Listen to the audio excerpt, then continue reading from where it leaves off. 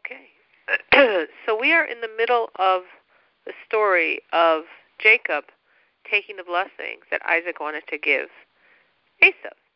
So yesterday we discussed it and we sort of gave some philosophical understanding of what really is going on here and why in the world would Isaac want to bless Esau. But for Jacob, we didn't really get too far in the verses. So today we're actually in the middle. We're exactly up to the blessing.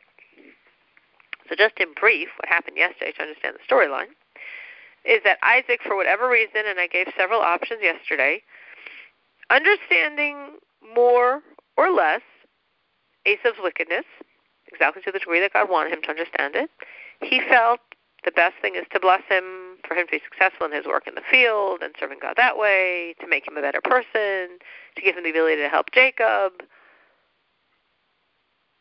and many other reasons. So he wants to give him a merit. I mean, whatever he thinks, he definitely knows he needs some additional merit. So he says, go out and hunt. So in this merit of preparing the food and feeding his father, the merit of honoring his father, the blessing should rest on him.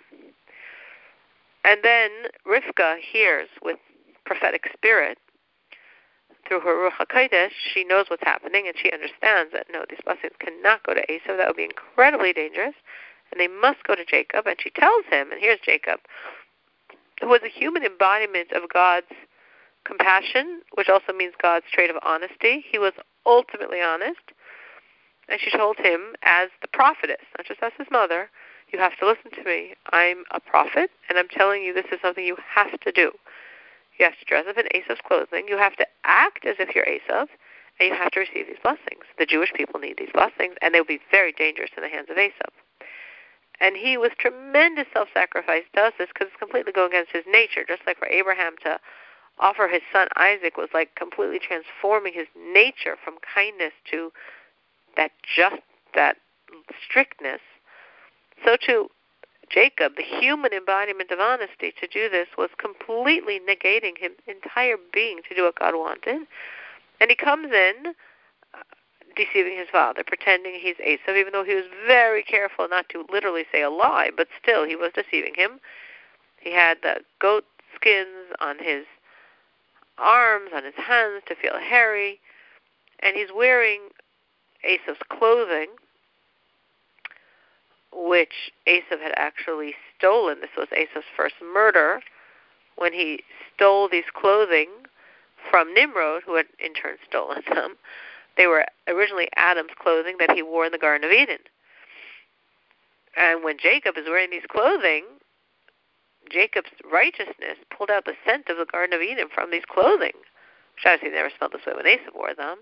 And Isaac, who was, if you remember, in the Garden of Eden for 3 years, the spiritual Garden of Eden, from after his binding until his marriage to Rebekah, he smells the smell of the Garden of Eden. And now that's exactly what we're up to. So we're in verse 28, and now at this point, Isaac is blessing who he thinks is Esau, but the blessings that truly the Jewish people also needed to get. So he says, this is a blessing, and may God give you from the dew of the heavens, from the fatness of the earth, and abundant grain and wine. You could say, what? All this manipulation to get these blessings? Like, what's going on here? But there are myriads of levels of meaning that we're not going to go into in all of these blessings on physical levels and on spiritual levels.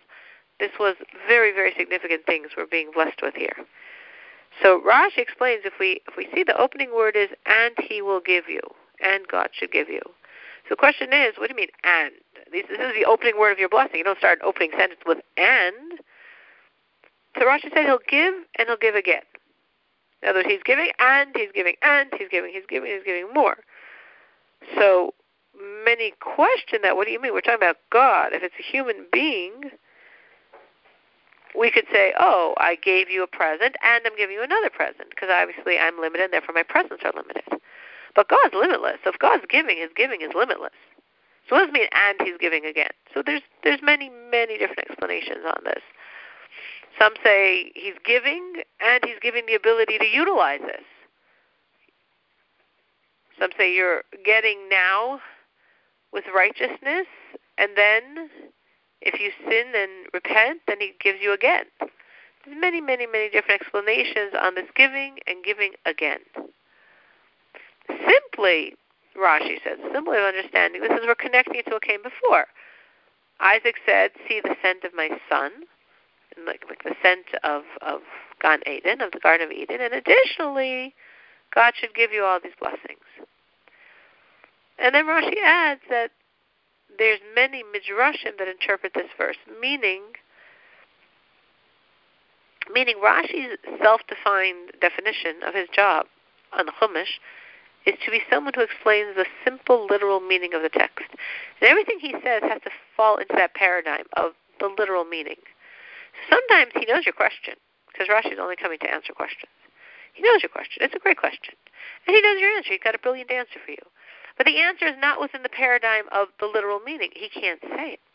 Now, sometimes he does say midrashim, but any midrash he says is a midrash that can fall within the boundaries of the literal meaning. But once it can't, he can't quote it. So he's saying, I know your question. It's a great question. Why does he start with and? And I've got great answers for you, but I can't say them. But if you looked it up, you can find them. Now, if we're looking here, the name for God used is Elokim. First of all, we didn't have to use God's name. We could have just said he, because Isaac already referenced God in the previous verse. But if he's using a name of God, it's a very unusual name to use in a blessing, because Elokim is judgment, is law. So why is Isaac saying, may Elokim give you? So Isaac is saying, because this giving shall only be by law. In other words, this giving is if you deserve it. If you don't deserve it, you shouldn't get. So this is interesting, because this is, even though officially Isaac thinks he's speaking to Esav, he really did think he was speaking to Esav, but the blessings, of course, were stolen blessings, but really as per Jacob's energy.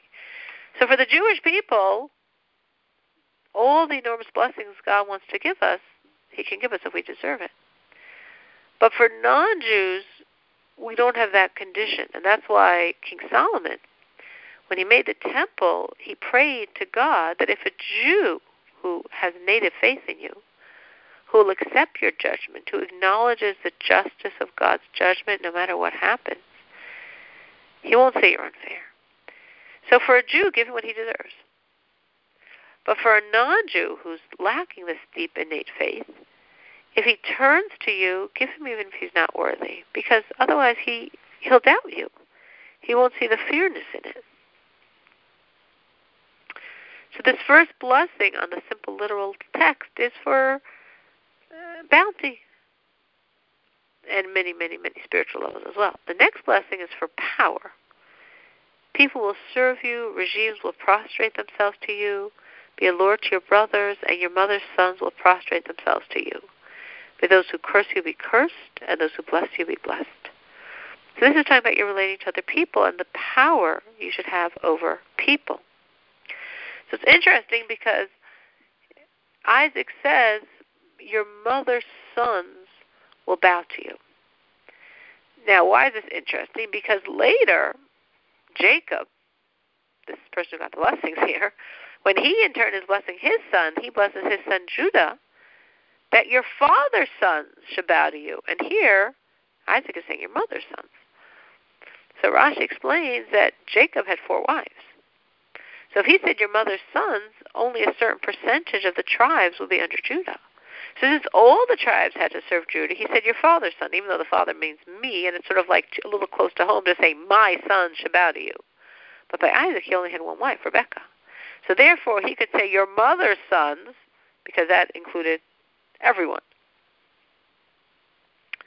May those that curse you be cursed, and those that bless you be blessed. So this is interesting here. Rashi compares it later to Bilam.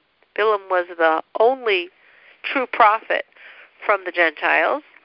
God gave them a prophet to take away the possible complaint they would say, oh, of course the Jews serve you. You give them prophets that literally speak your words to them. If we had a prophet, we'd also be different.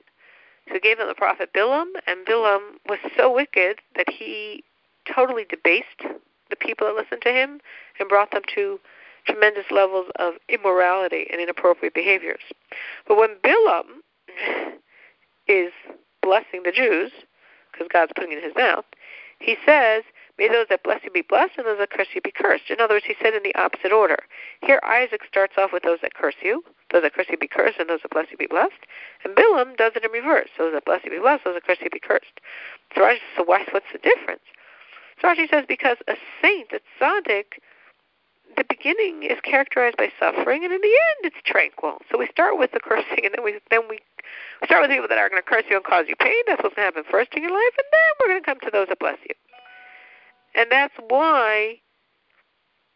what Isaac said. That was his worldview, so to speak. But Bilam, who is wicked, in a wicked person's life, it begins good, and then the end, of course, is suffering. And that's why by Bilam, his worldview is you're going to start with people blessing you, and in the end you're going to end up with people cursing you.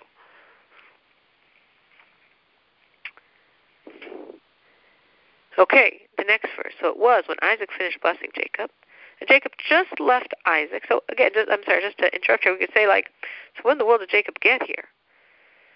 So again, there are many, many spiritual explanations on what he got, but in the most literal sense, beyond what was coming to him, which is, of course, spirituality, obviously, we don't see anywhere here the blessing for the land of Israel or the blessing to be God's people, because that, of course, Isaac knew he was blessing Jacob with. He wasn't even thinking of giving that to Esav.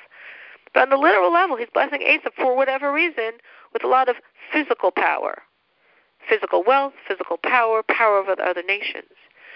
So we truly have to, so to speak, steal that, meaning, we're supposed to be the spiritual ones, the holy ones. But God knows for us to be the spiritual ones and the holy ones, we need a lot of physicality. We need physicality to have the power and strength, to have the tranquility to be able to serve God. We need physicality because we have to take a lot of the physical and use it to serve God and make it very spiritual. So what we achieve by these blessings, by Jacob being dressed in Esav's clothing, is to not only have our own advantage, but to have Esav's advantage as well. So it was, when Isaac finished blessing Jacob, and Jacob just left from the presence of Isaac, his father, that Esav, his brother, came back from the hunting. And he also, and here there's a Rashi. Rashi says, Yatso Yatsa Yaakov. Jacob went out. He just went out. Which Rashi says, why do we have this double expression? Because it means this one left and this one came. Meaning Jacob left the tent and Esav came back in to the tents. And he too made delicacies and brought them to his father. And he said to his father, now here just imagine the scene. Isaac is thinking he just blessed Esav. And then lo and behold, Esav comes in and says, Father should rise and eat of his son's game so that your soul will bless me. And Isaac, his father, said to him, who are you? Meaning, I just blessed you. Who are you? What's going on here? And he said to him, I'm your son, your firstborn, Esav. And Isaac trembled a great trembling, and he said, who, where? If so, is he the one who caught the game and brought it to me, and I ate of all when you had not yet come, and I blessed him? He shall also be blessed. So this is Isaac's reaction. So Isaac has a lot of reactions here. First thing is he starts trembling. So Rashi explains, why is he trembling? He was so shocked. The Midrash, then Rashi gives another explanation. He was shocked and trembling. Like he thinks he's blessing Esav, and now Esav comes in, like what just went on? The Midrash says that under Esav he saw Gehenna. He saw the, so to speak, fires. Obviously it's a metaphysical concept of all the purgatory that surrounded Esav. Just as when Jacob came in, he smelled the Garden of Eden. When Esav was coming in, he senses the fires of the purgatory, and that was his trembling, which obviously he did not normally see when Esav came in, just as he did not normally smell the Garden of Eden when Jacob came in, though there we know why. And he said, who Apho? Now, Apho here is an unusual word. Usually it means where, but that would be with a hey at the end. This has an aleph. So Rashi explains, means where is the one that was here? Who is he and where was he? The one who already brought me the food. Like, what's going on? And then he said, and I ate from all. What does he mean, I ate from all? I mean, Jacob prepared a whole goat here. I mean, Isaac didn't eat a whole goat.